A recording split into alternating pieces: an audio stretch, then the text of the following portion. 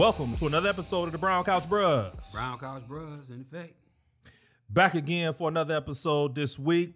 So much has been going on in sports. So much. How you been, my brother? I've been good, man. Just grinding, working, same old same. Dealing with the new baby. Well, he not new, but 11 months old.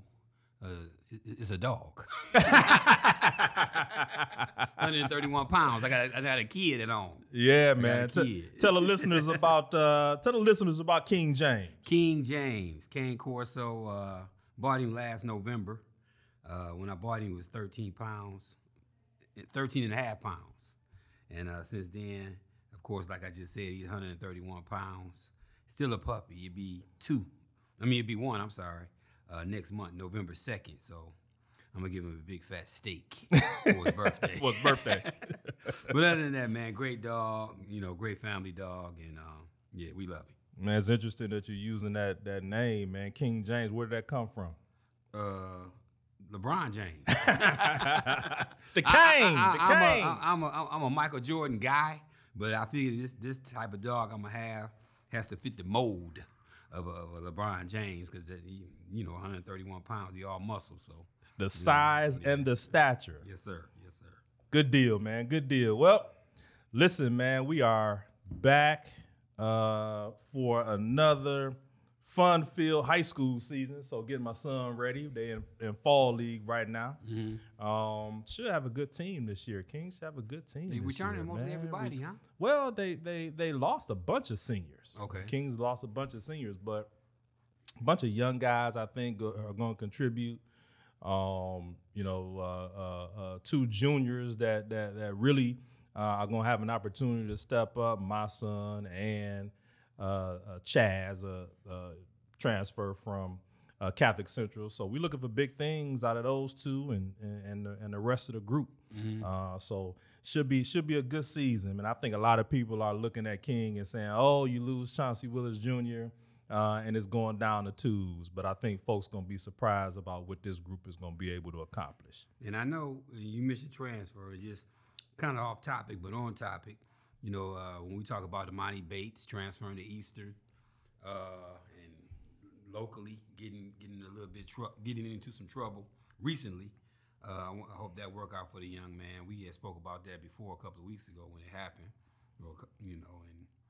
prayers up to his family, and let's just hope things work out for him. Great talent. Yeah, rooting for that kid, man. Rooting for Imani Bates, and hopefully he gets through this, past this, and learns from it. And is able to get back on the floor and do what he loves to do. Yes, sir. But until then, let's tip it off. Got to tip it off the right way now. Fantasy football, how you feeling? I'm a little disappointed. I'm 2-2 in our league. I'm 2-2 in what we call the D League, where you came from. You moved up. I mastered the D League. But anyway. Ran through them guys in that I'm league. 2-2. I feel I should be 3-1, but it's fantasy. So, when your guys don't show up, and guys that you playing against that you don't expect to show up that actually do show up, and that's how you end up being 2-2. So, but overall, I think I'm solid. My roster is healthy. Moving forward, looking at the schedule, I think I could go into the bye week, which is week 6. Worst case, 3-3 or 4-2, something like that. So I'm feeling pretty good. This is the moment in the season after 4 weeks where if you're sitting 500 or above, you're feeling good about yourself. Mm-hmm. Now, if you're 0-4, if you're 0-4, you're looking to fire sale, and you're upset. You're looking at a pink shirt, and you're looking to sell off what you can sell now, and probably mad at yourself that you done paid this $200, $300 entry fee. And you figure out how you can get your money back. Mm-hmm, mm-hmm. And we got a few guys in our league that are thinking about how they can get their money back. Already, yeah. Chaos. The biggest one, the greater of the draft, Chaos. He got 0-4. I am surprised, before the season started, it was probably one lion that I would have touched in fantasy football, maybe two. Mm-hmm. One being the running back, DeAndre Swift. And the other being T.J. Hockenson, the tight end, which I drafted. Right. Who would have thought Jamal Williams? Man, Jamal Williams, he's he's the John Connor of this year's fantasy because he's getting all the goal line touches. You know, they pulled Swift out, and they put Jamal in. But lately, now since Swift is hurt, Jamal should be getting 15 to 20 touches a game, as you can see the last week against who did the team they scored 45 points in Minnesota. No, this past Sunday. Seattle. Seattle. So Jamal, I think he had 17, 18 carries for 100 and some change. Yeah. 2 scores. So, he has been a surprise in fantasy football. And in a game and a half that DeAndre Swift didn't play, Jamal Williams was in there, and he's proven himself to be somewhat of a home run hitter. Yeah, I mean, he could take it to the house if he had opportunity. So, and I know we're gonna touch on the Lions a little bit, so I might want to just save some of my comments for later. But from a fantasy purposes, he's been nothing but a surprise, and he's been well worth wherever you draft him. And it probably was late. Yeah, it was late. So, it was late. Yeah. It was late for me for both of those guys, right? Right. But if it weren't for them, I wouldn't have came out of this week with a win. And I got both T.J. Hockenson and Jamal Williams on my squad. Looking at the standings, I mean, you lead the league in scoring. So, what was the first week? I think you scored 145 points and lost. And lost. You actually could be 3-1. And lost. I really could be 3-1. But hey, that's how fantasy goes. So shout out to the 2 Lions that I have on my team. But hey, let's get right into our show. Let's get it. So you mentioned this earlier in the week when you and I talked, and you talked about where the Lions are right now in their season. And while we, understand that these guys are 1-3, you talked about some surprises that you thought that came from the Lions. So go ahead and share your thoughts with the listeners on what's sort of surprising you about the team. Well, the one surprise is that if you'd have told me coming into the season that the Lions would average 35 points a game and be 1-3, I would have bet my house on that they wouldn't. That's a 3-1 record all day, if not undefeated. So I'm definitely surprised at the defense.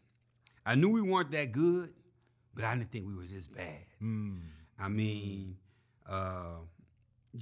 Okuda, hats off to him. He's bounced back from a bad rookie year, got injured last year.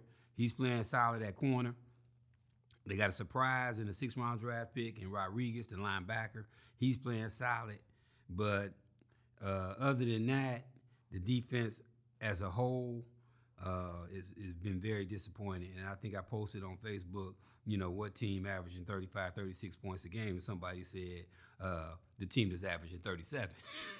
So, Aaron Glenn, I remember when my son was getting ready for the combine, and they came down to his pro day, and he was, I think he was with the Saints at the time. And he was high on my son at that time. He ran my son through drills, and there was talk then that he could be a future head coach. Sure. So, and he had good pedigree. The guy played 14, 15 years in the NFL with the Jets, solid corner, and did some good time, did some good work with the Saints. So, I think cooler heads might have to prevail eventually if the Lions can't turn this around from a defensive standpoint. Yeah, I look at it a little differently. While I am surprised that the Lions are averaging 30-plus points a game, I'm also looking at who they played. They play one playoff team, I believe, thus far in this young season from last year. Right. And I can't remember if the Philadelphia Eagles made the playoffs last year. I can't remember if they did. But if so, that's 2. I'm questioning whether or not this is other teams underestimating the Lions offense, or is the Lions offense really that good? I see them able to move the ball in periods and in spots, but I'm also seeing really the lack of true playmakers on that team. I think right now Jared Goff is benefiting from a very good offensive line. Which they had a good line last year. They had a good line last year. I think DeAndre Swift is the playmaker on that team. What we're starting to see is Jamal Williams starting to come about, and then St. Brown. He's had a couple of good games there. But I think this is a little bit of fool's gold right now after 4 games. I want to see what happens over these next 3 or 4 games in terms of their scoring. But with the defense, I feel so bad for Aaron Glenn. I feel bad for the brother because he's going to take the brunt of this. And if you've seen, if you heard the press conference from the head coach the other day, it was all about the defense and watching the film and looking at what we have to do. And if it's a personnel issue, is it scheme? So, that's a recipe to me for really putting some of this blame on the defense. Now, listen, they can't stop a nosebleed. But you only mentioned one guy off that defense, and that's Okudah because he was a top 4 or 5 pick. Top 3 pick. Top 3. In the draft a few years ago. Not another playmaker on that defense. Not a guy that you game plan for. Who you have the game plan for, who can cut off half of the field, who's going to tackle, who's going to get up in the backfield on the quarterback. Nobody of note. And you got Ndamukong Suh out there sitting around. I think he's a free agent looking for a home. Why not bring a guy like that back? If nothing else, he's a guy that you got to account for on that defense. Now, his best years are probably behind him, but if you put him in that lineup right now, he's probably better than any other defensive lineman that the Lions have right now. I agree. And he's won a bowl. And he's won a chip. He's won a chip. So 1 and 3, about where I thought they'd be. But because they played a couple of games that they probably should have won, 1 against Philadelphia and 2 this game against Minnesota. Oh, Minnesota. Okay. And even Seattle game. Very winnable games down the stretch. And for them to lose, you want to say same old Lions. It's hard for me not to say same old Lions. But, hey, it's still early. We'll see. And the other piece to this, if the Lions don't draft a quarterback in the 2nd or 3rd round, then I don't know what these guys are doing. Well, let me say this. One thing for sure, too, for certain, and I want to go back to your comment about them scoring points in the offense. They have playmakers on offense with Swift. When this other kid gets healthy, with Jamal Williams, they got one of the better offensive lines in the NFL. They running the ball every week. The defensive side of the ball is where they need to draft. Next year, they got 2 first-round draft picks. I agree. They do need to take a quarterback somewhere, but maybe not that early. If you can still get the production out of Goff that you're getting now, next year, or the next 2 years, but what you cannot do is sign Goff to a mega deal where you lock him into some guaranteed money, and it's going to go against your salary cap and all of that. So I do agree with you. They do need to draft a quarterback, but is Goff going to be hanging around like Garoppolo in San Francisco? It's going to be a deal like that. And it paid off for them because the quarterback in San Francisco got hurt. So he had not Garoppolo, who probably ran that offense better anyway. For the guys that the Deebo Samuels of the world and the Kittles of the world, because he's straight drop back guy. Moving forward, though, I think the Lions, if they have 7, 8 draft picks next year, first 4 or 5 of them need to be, at least 3 of the 4 need to be defense, period. D tackle, linebacker, corner. If you get a healthy Tracy Walker back at safety, you got to address this defense, man, because you can't keep going out there scoring 30, 35 points and losing. That's just not – the NFL don't work that way. Well, you got to figure out – you got to figure out whether it's scheme or whether it's talent. Well, I think it's talent. Well, you base your scheme on your talent. So what Aaron Glenn is doing, he's trying to line his guys up that he knows have weaknesses to make them be some more successful in the scheme, but their talent obviously hasn't rose to the occasion. So if you look at the Rams, when you look at their front 7 or their whole 11, you got a Hall of Famer, Aaron Donald. on the front at D tackle. You had last year, you had a Hall of Fame linebacker in Von Miller. Every level. And you got Jalen, the young boy from Florida State, in the secondary. Mm-hmm. So they had 3 guys out of the 11 that 2 of Hall of Famers, one a Pro Bowler, going to be a Pro Bowler every year. Mm-hmm. So when you look at the Lions defense, front 4, okay, you don't see nobody. Linebackers, corner, you got a younger Kuda out there who finding his way. But other than that. But here's the problem that I have. Name Hall of Famers from Seattle on defense. Where are the Hall of Famers there? Where are the Hall of Famers? Well, they don't have. That's why the Lions scored 45 points. Right, but what's the difference between Seattle coming away with a win and the Lions not? 2 things. Both of those defenses are terrible. 2 things. One, you got a Hall of Fame coach over there with Seattle. Okay, let's talk about that. Let's talk about that. He been to 2 Super Bowls, won 1. Over here on the Lions side, you got a young head coach, bad game management skills, because he's blew 2 games just on game management alone. And you combine all of that, and I hate to say it, it's the Lions. It's something about the Lions where every year our season is over with by Thanksgiving. Well, before Thanksgiving. And so this is what I mean.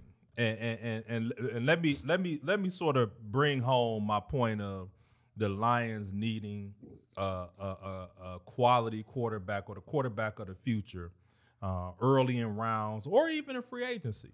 You know, you got Lamar Jackson out there who's unhappy in Baltimore about getting paid. So maybe the Lions back up the Brinks truck and get Lamar Jackson in here. But for me, I equate the quarterback as your on the field game manager.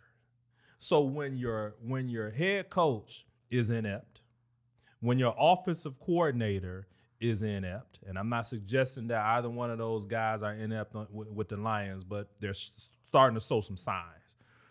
Your quarterback is the guy on the field that the rest of those guys in that huddle are looking to for leadership, right? And so there are times in games where your quarterback is the manager, where your quarterback is the leader, where your quarterback makes a play to secure victory or puts guys in position to be successful. I'm merely suggesting that Jared Goff ain't that guy. Well, let me say this. For the first 4 games, Jared Goff has been serviceable, and he's made plays to put the Lions in position to win games. Serviceable guys don't win games. What I'm saying is serviceable guys keep you in the game. And he's done that. How many? It's the defense that who's – and I'm not a Jared Goff guy. Yeah, but what I'm saying is this. So Jared Goff went – now, let's not forget. He went to a Super Bowl too. He got drugged to a Super Bowl. Well, once again – he got carried to a Super Bowl. He had talent around him. By some dudes. Now, we can say the same thing about Matt Stafford in that huddle. What guys did he lead when he was in Detroit? Well, but see, Matt Stafford. What did he do when he was in Detroit? Yeah, it was some close games Matt Stafford won. No, close. To be the quarterback, an elite guy. You want to be elite. So Matt Stafford not elite? No, he's not elite. Matt Stafford not better than Jared Goff? He's better than Jared Goff, but he's not elite. Does Matt Stafford win that game last week against Seattle? If he's a Lion. Not with that defense, no. Jared Goff scored 45 points. You couldn't ask Jared Goff to do nothing else. The guy threw for 300 yards, 3 touchdowns. The strength of Matt Stafford's arm, his ability to make his strength. His ability to make tough throws, his ability to take chances, his ability to game manage. Matt Stafford would have won you 1 or 2 of those games that the Lions have lost. Well, we won 1, so we won at 3. I'm talking about the ones that they lost. With Matt Stafford at the helm, you 2-2. Can you agree with that? The Lions are 2-2 if Matt Stafford's the head. Not with this deep, because what did Jared Goff do to lose the 3 games? Nothing. He done nothing to lose the 3. Well, couple of turnovers late. No, he's done really nothing. And Matt Stafford, this is what I'm saying. We had Matt Stafford here for 12 years. 12. He played with a Hall of Fame receiver. We ain't never won nothing with Matt. He had the big arm. To me, Matt really didn't show a lot. He showed leadership one time when he ran up to the line of scrimmage after he was hurt. And we won the game that way. But if you look back at Matt Stafford's record with the Lions, and when that's probably any starting quarterback, it's a losing record. Or some game-winning drives that Matt Stafford led. That's all I'm saying. Okay. There are game-winning drives that Matt Stafford led on a bad team, on a bad team culturally. Not talent-wise, but culturally, it was a bad team. I'm simply suggesting that Jared Goff is not the answer. Right? No, he's not. And I think we can both agree that Jared Goff isn't the answer. But what they're trying to do right now, with the offense they're running, with his second year in this offense, the way he's doing things now, he got the offense down pat. I have no problem with what he's doing this year. Amon-Ra St. Brown wouldn't be the player he is without Jared Goff. I have no problem with what he's doing this year. But you said it yourself that the Lions are playing for the future. It's after these 5 games, they're statistically out of the playoffs. They're not going to win anything by Thanksgiving, right? They're headed in that direction. Right, I agree. So right. I'm simply saying right now to make up for the coaching, to make up for the lack of game management from the sideline, you need a guy that you can depend on, that the guys on the field can depend on in the huddle to make the right decisions. And Jared Goff isn't the guy. Although he may not have lost the games for the Lions, he definitely hasn't won games for the Lions. And at some point in a game, a game manager, a quarterback, the Aaron Rodgers of the world, the Pat Mahomes of the world, put the ball underneath their arm and say, follow me, we're going to take you home to this victory. Whether it's managing that clock, whether it's knowing where to place the ball, whether it's understanding the play calls, whether it's managing the clock, they simply get it done. And they get it done sometimes in spite of a bad defense. I get that. But anytime you averaging 35, 36 points a game, you're doing your job. He hasn't lost. They're 1-3. Jared Goff didn't lose those 3 games. You can do your job and lose. But he's done his job and lost. You can do your job and lose. So it's 50 years, bruh. 60 years since this team has won anything. Doing your job ain't enough. You got to play above and beyond, and you got to lead other guys to play above and beyond themselves. It ain't enough. It ain't enough. You don't think that the guy go out there, he work hard every week during the week doing practice.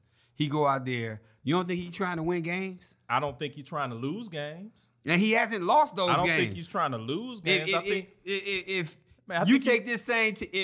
this defense would only give up 29 points a game, we'd be 4-0. Yeah, man. It's not on Jared Goff right now. I'm not saying it's completely on Jared Goff. I agree with you that defense has to be a priority in the next draft. I'm just saying you got to cut bait with this guy, and you got to get a leader on the other side of the football in this draft too. I think you can do 2 things at one time. So I think in this next draft, I think the Lions can answer the issues in leadership and at the quarterback position, and also address their concerns on the defensive side. I agree with you on that. But I'm thinking at this point in time, yeah, they do need to draft a quarterback. Are we gonna ride Jared Goff out? We're gonna ride this out. And I said earlier, they don't need to sign him too. But no, if they keep averaging 30 points a game, whoever they draft, Jared Goff is gonna be here for the next 2-3 years, at least the next 2. Listen, showcase this man for another franchise, for another team. Keep scoring 30.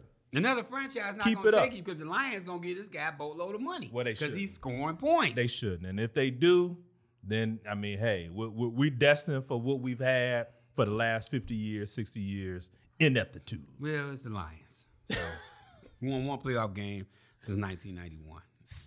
60 years since we won a Super Bowl. What else you got? But anyway, let's jump around a little bit to the NFL and talk about this Tua situation. So Tua's already been ruled out next week in Miami's game next Sunday. As you all know, he's suffered a couple of concussions the past couple of weeks. One, he was hit pretty bad, got up and stumbled and went down again. Later ruled to come back in the game to finish it, which was certainly controversial around the league and in that locker room, in that franchise. We certainly come to find out over the past few days that the team doctor who examined him and ruled him physically able to play has been fired. Mm-hmm. So what are your thoughts? I assume that the league had figured out this concussion protocol situation and were able to sort of move past this. I'm sort of surprised that it ended this way. It's my understanding that the team doctors have the right to rule a player in or out once they're in concussion protocol. To me, and look, I'm an observer on the TV screen. When I saw him get hit, go down, get up, and stumble again, I said, "Oh, this guy's out. He's not coming back. He can't come back." And for him to be ruled in order to come back, eligible to come back, I was really surprised by that. Well, here's my thoughts on this.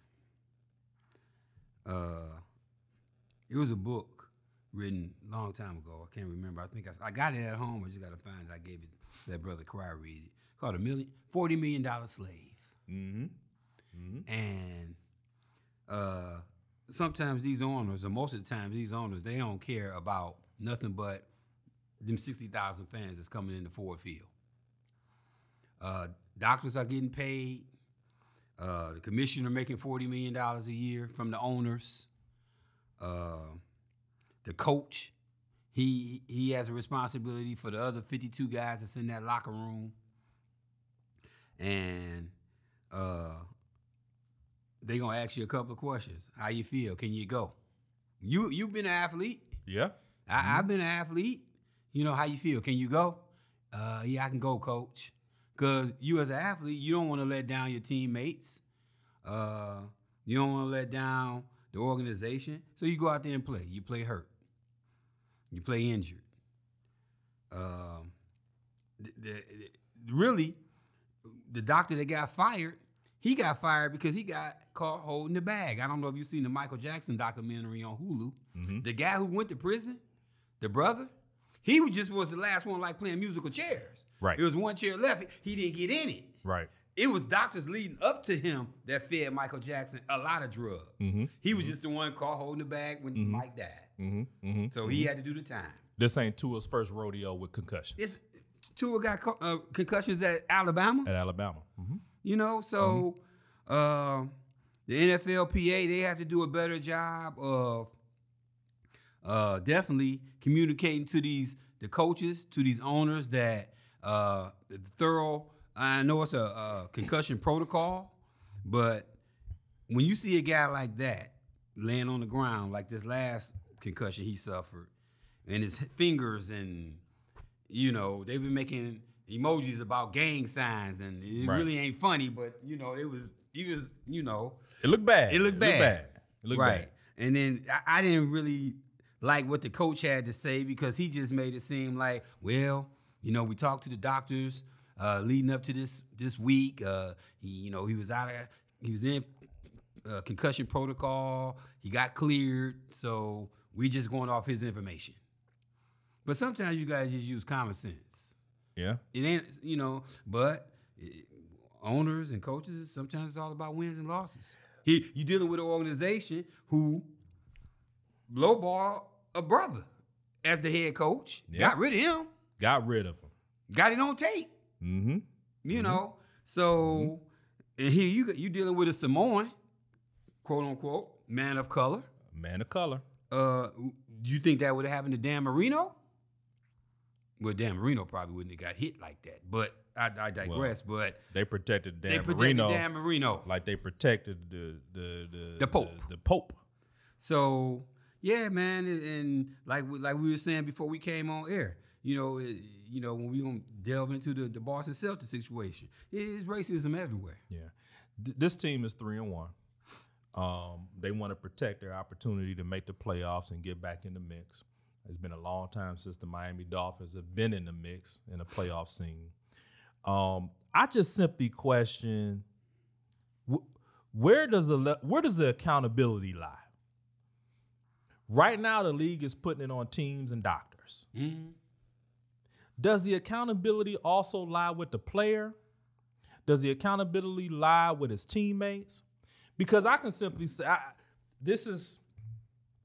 there have been times where I played on teams with guys that were hurt and injured. Hurt. There's a difference between being hurt and injured. Mm-hmm. And we've always been taught, man, suck it up, get back in this game, shake it off, figure it out. We need you on the floor. Mm-hmm. We've always done that. I know personally, I played injured. I played injured. I played in games in college injured. I played in games overseas injured. I played in games in high school injured when I probably shouldn't have been out there. Mm-hmm. Ankle swollen, knees, back. I had a dislocated shoulder in college, never missed a game. Strap it up, shoot it up, keep it going.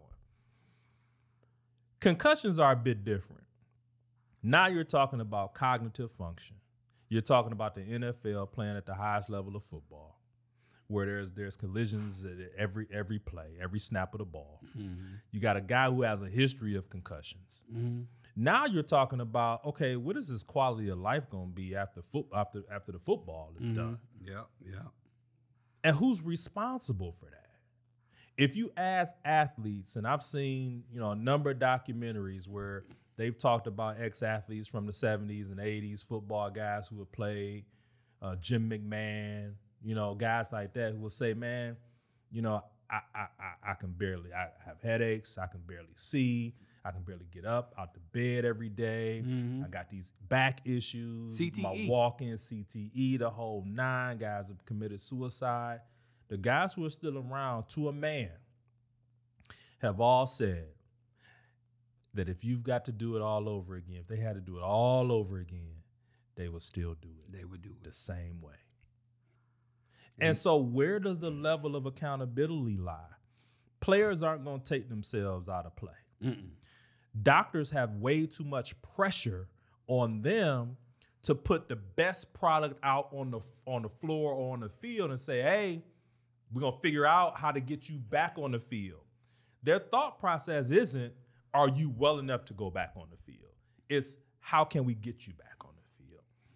And is it your teammates? Does Tua need a teammate to say, hey, man, we're going to do this without you? You can't go, man. You can't go. I'm looking at you. I'm staring you in the eye. You cannot go. Is somebody going to say to you, your teammate going to say to somebody you trust, right? You in combat with every day, say, hey, man, you can't go. It's good. Sit this one out. We got you. But where do you think that starts at? Because it damn sure don't start in Little League. We all been groomed, like you just said, to play. Nobody's coming up to a Little League kid, especially particularly one of his teammates, saying, sit this one out. You the star quarterback. But we trying to win. They ain't saying. So it starts Little League, middle school, high school, college, pro. Everybody's saying the same thing. Can you go? They not saying what you just said. Hey, man, no, you need to sit down. Hey, coach, no, we need to go with the number 2 guy right now because this guy can't go. Nobody's saying that because I forget the song. If it don't make money, it don't make sense. If it don't make dollars, it don't make sense. So, and once again, to your point, I played high school football, concussed, college baseball, got hit in the head before. I wasn't concussed, but still. Well, how do you know? How do you know? Right. You wouldn't have known whether or not you were concussed. All I knew is I had a headache. That's it. But a lot of people, a concussion, and I know everybody knows what it is, but your brain, your head is a skull. When your brain moves inside your skull, it's something wrong.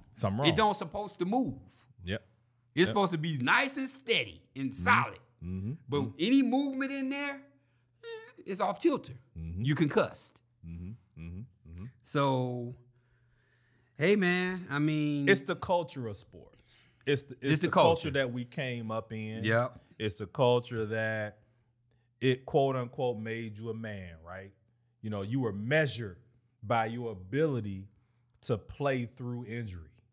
You were measured by your ability to sustain punishment. And that's a culture. That is a culture that it existed well before us, and it's probably going to exist well beyond us. Beyond us, yep. And until guys stand up and stay, and we're starting to see people. You start to see guys retire a whole lot earlier. Yep. You start to see guys, particularly in the NBA, who are, load managing. LeBron is on his 20th year playing at the highest level that I've ever seen anybody, right? But it's the taking care of your body. It's the whole. It's putting the right foods in, but it's also knowing when to say when. Yep. Right? When to not play through injury. When to not play while you're hurt. And while we as fans look at that and say, "Oh man, a guy's soft, or he's not giving his all, or why they paying him all this money and he's not showing up," there are some guys out there that are choosing themselves over that NFL team, choosing themselves over that NBA team, and choosing themselves over fans. But at some point, we've got to figure this out, because the long-term problem that we're seeing is that guys' quality of life is suffering because they decide to go back into a game on any given Sunday when they probably should have sat, right? Mm-hmm. Now you can't walk at 35 with your kids. Now at 45, your cognitive skills ain't what they used to be. And at 55, now you got all these ailments that you taking umpteen pills every day just to function through life.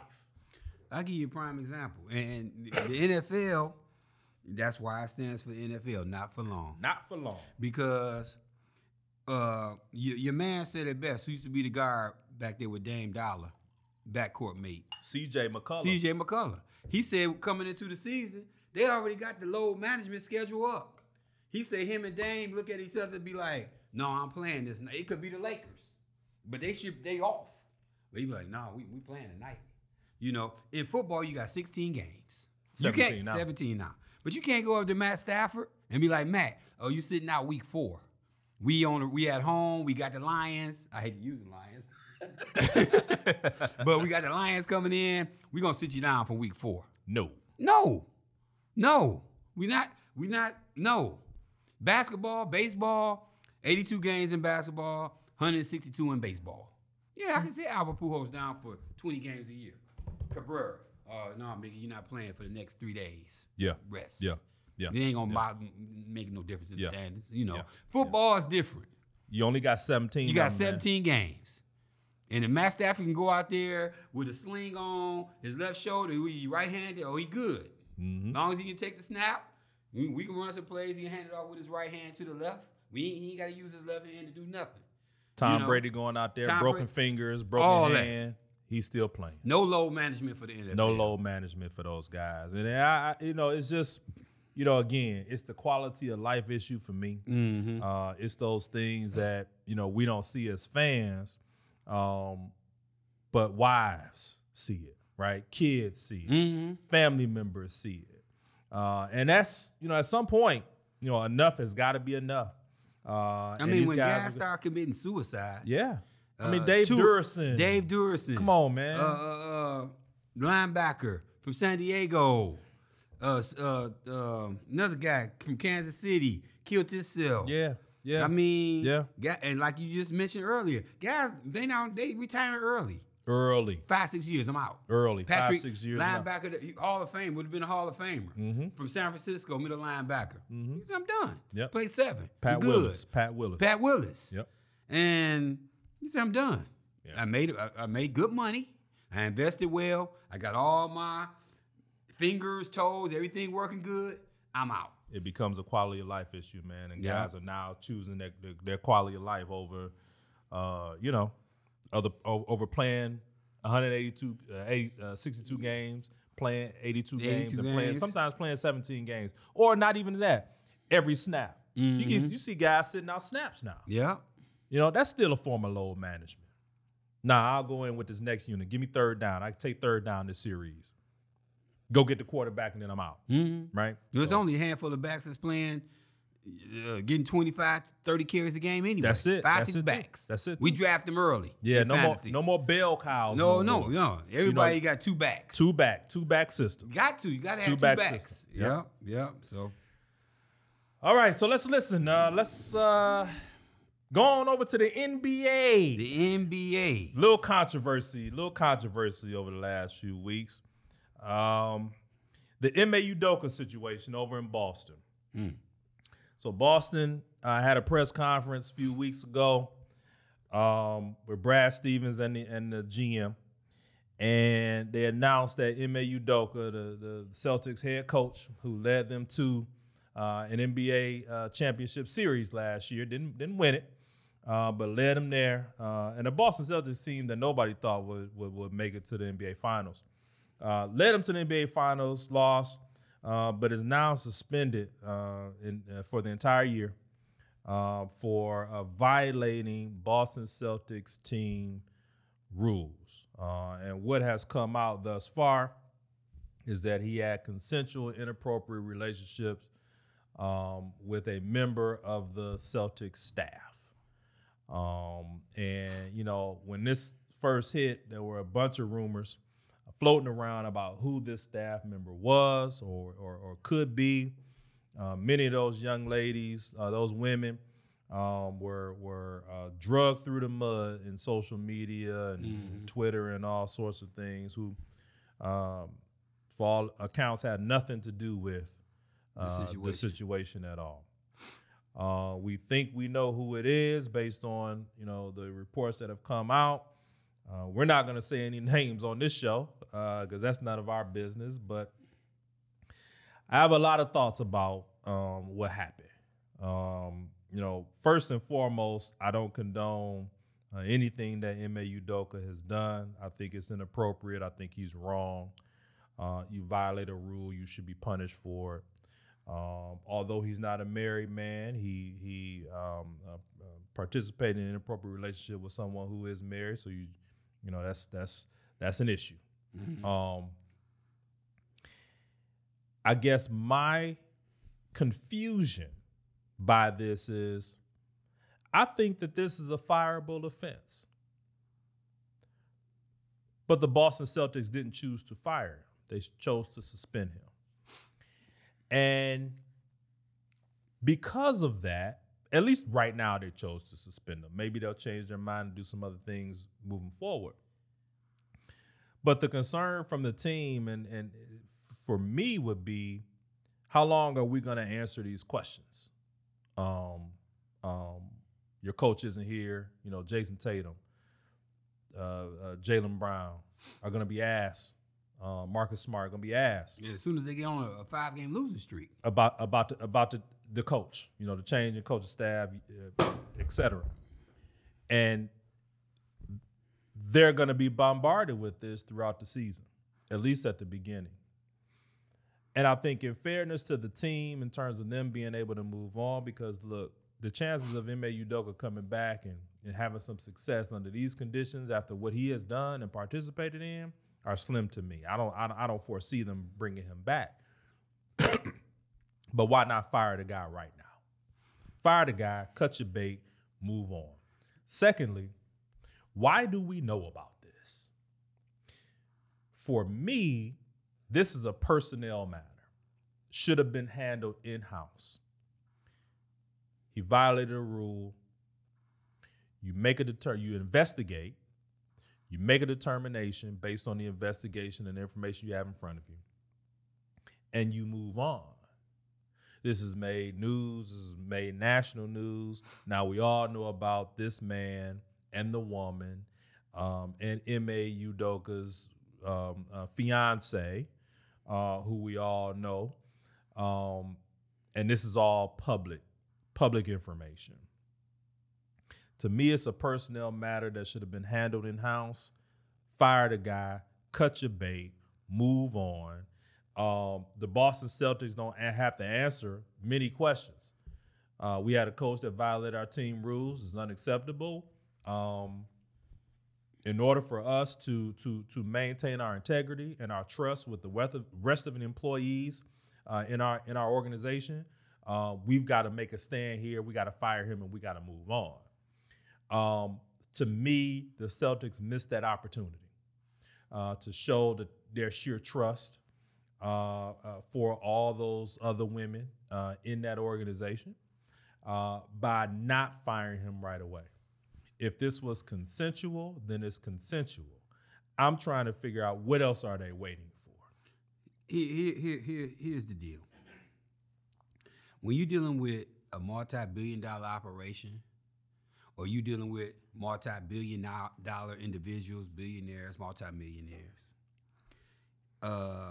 it's a difference between James Smith, who the custodian at Durfee Middle School, having a consensual relationship with Miss Smith, who married.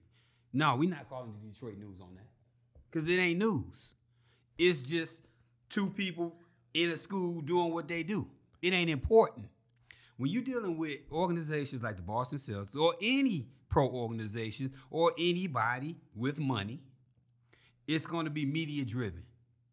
Well, I remember when Bill Gates, him and his wife got divorced. The richest man, one of the richest men in the world. She got, no, I'm sorry, Bezos. Bezos. Yeah. She divorced again. I thought I saw. Well, she just married a school. Married another guy. She and married divorced a that school guy. teacher. Yeah.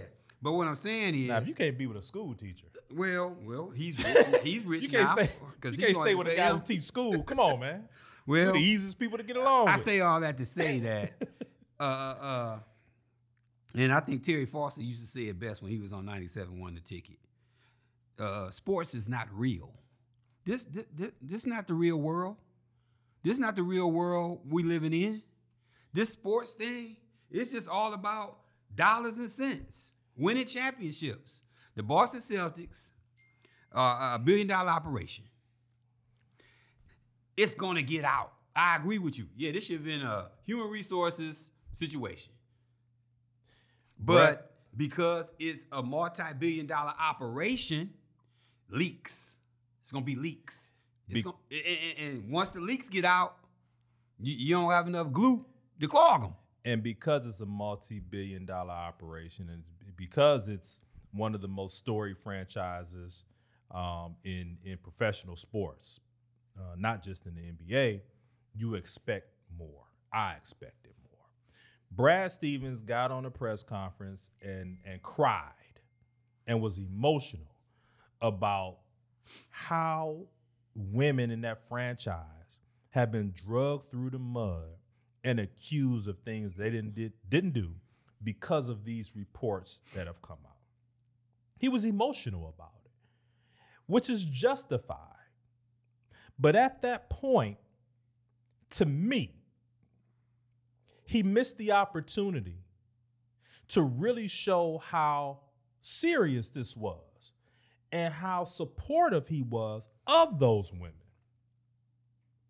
If this employee committed an act that was so egregious that it brought you to tears on national TV and was a clear-cut violation and a fireable offense, you should have done it right there. Well, let me or not had a press conference.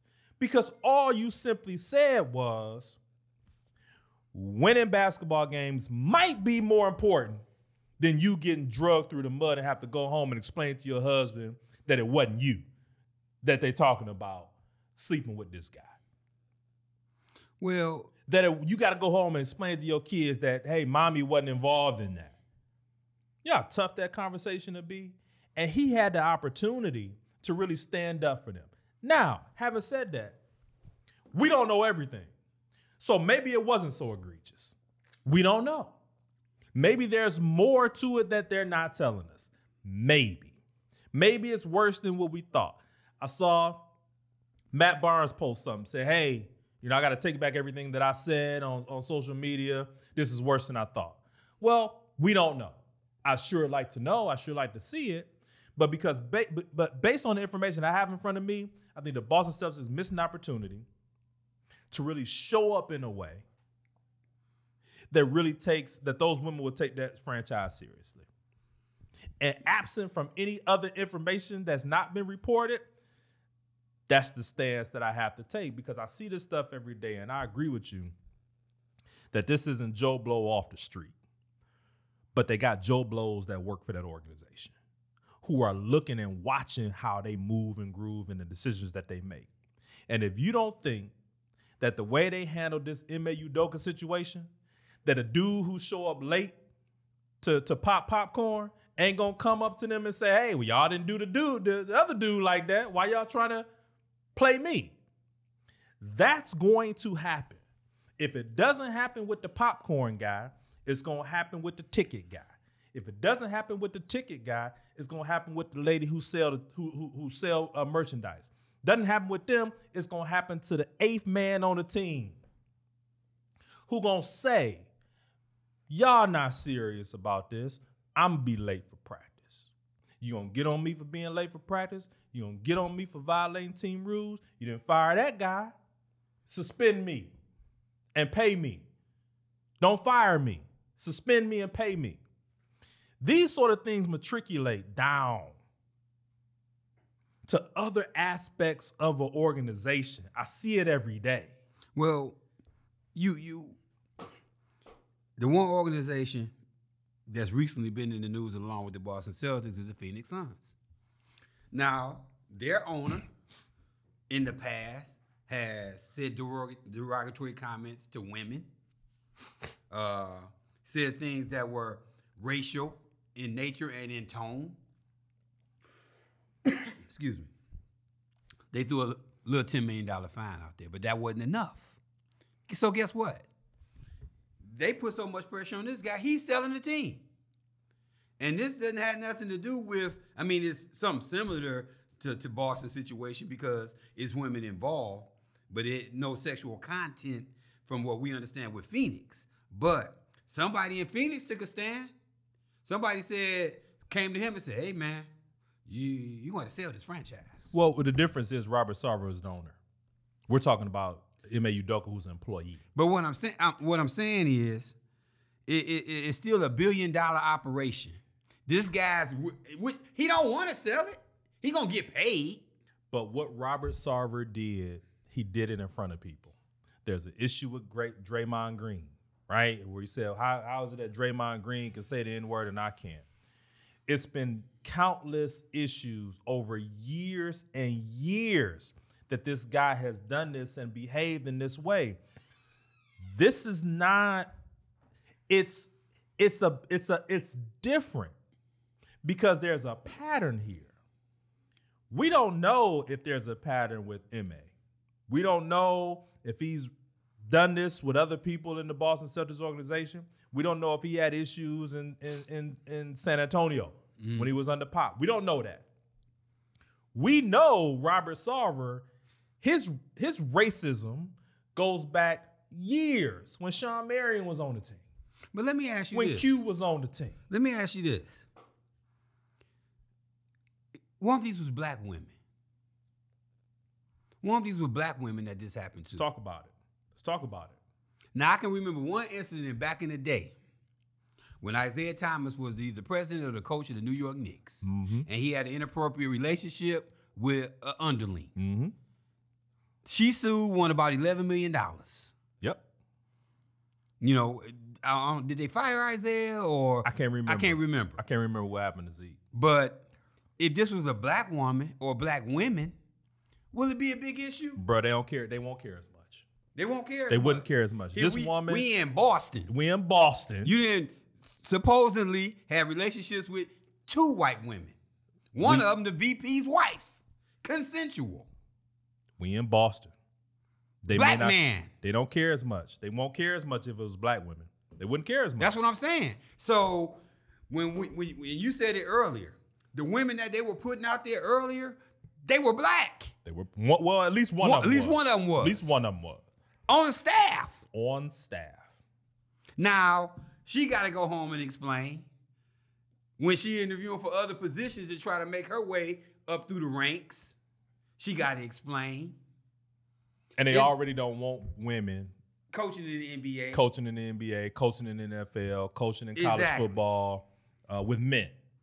And for this to come out, Now these schools, these organizations are going to start to second guess whether or not we want to hire a woman in a position of assistant coach, or if we want to hire a woman anywhere near men. Right? Which is a travesty, because we all know, look, there have been a number of women who are just as qualified, if not more qualified, to work these jobs, to coach NFL, NBA, college football, basketball, and do an outstanding job. We can go on and naming them. But this is, in its totality, is certainly an unfortunate situation all the way around. Obviously, there are racial undertones. There's a level of sexism involved here. But at the end of it, for me, based on the information that's been reported, I think the Boston Celtics missed an opportunity to really stand up for those women. They did. And to really stand up for other people in that organization who work a job in that organization, regardless of what they do, regardless of how much money they make, but people who should be respected. They should have fired again. And there's a level of trust that you, as a leader of an organization, have to show to the rest of the employees. And I'm saying that again based on what I know or what has been reported. It was a missed opportunity by the Boston Celtics. Can't say I'm surprised for all the things that you just named. It's still Boston. Still Boston. It's still Boston, man. They call Bill Russell the N-word. I mean, come on, man. This guy won 11 championships. They wouldn't let him stay in hotels in Boston. Let's go. I mean, come on. Come on. Right. What are we talking about here? Right. But that's the position, and hopefully more information comes out. We'll see what happens with this situation as the NBA season starts. We got preseason games happening this week. So we'll see. We'll see what happens. Again, unfortunate situation. I don't condone anything that Ime Udoka has done. I think the team missed an opportunity to really take a stand and really show the rest of that organization a level of trust that folks want to see when you work in a job. And at the end of the day, it's not fair to the players. It's not fair to the organization. I agree with you. I think he should have been terminated. This is going to be hanging over their head at least for the first half of the season, depending on how they playing on the court. And yeah, you know, they pros, so they got to move forward. They got to be prepared to play every day, or like you said earlier about the load schedule when they're not gonna play. Right.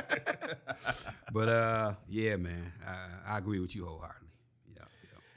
All right, another episode of the Brown Couch Bros. The Brown Couch Bros, we are back. You want to talk about our sponsorship opportunities? Man, we looking for sponsors, man. Ladies and gentlemen, we like to get on the air more often. We both family man, full-time job, stuff like that. But we do like to get on the air. We like to come down here to Durfee, the old Durfee Middle School, the Motown Motivated. Got a great producer in Taylor. He's here working with us, and we just trying to get the Brown Couch Bros out there more often, man. But we need a little bit more help to do that. So you can reach me at you can email me at dweb6, the word 6, SIXTKK @yahoo.com, or you can call me 313-704-1664. Text me and stuff like that. I know some Qs out there that got some businesses that had mentioned it before, so here's an opportunity, not only the Qs but anybody else to help the Brown Couch Bros out, get us on the air more often and more frequent. Hey, look, we're looking for sponsorship. So if you have a local business that you'd like to sponsor, hit us up, hit Web up, and you can also hit us up on our Instagram page at the Brown Couch Bros on Instagram. For your companies, we're looking for folks to sponsor episodes. We want to get your business out there, but we also want to continue to bring great content to the people. And so we want to do that more often. And we can with your sponsorship. And our producer, listen, he just had a baby. So he definitely needs some shoes. Baby needs some shoes, right? We saving up for college. Baby got to eat. He needs some formula. Some formula, some milk, all of that. So listen, come and sponsor us, and we'll continue to bring you great content. But with that, we are out. 3, 2, 1, Brown Couch Bros. We out of here. OWT out.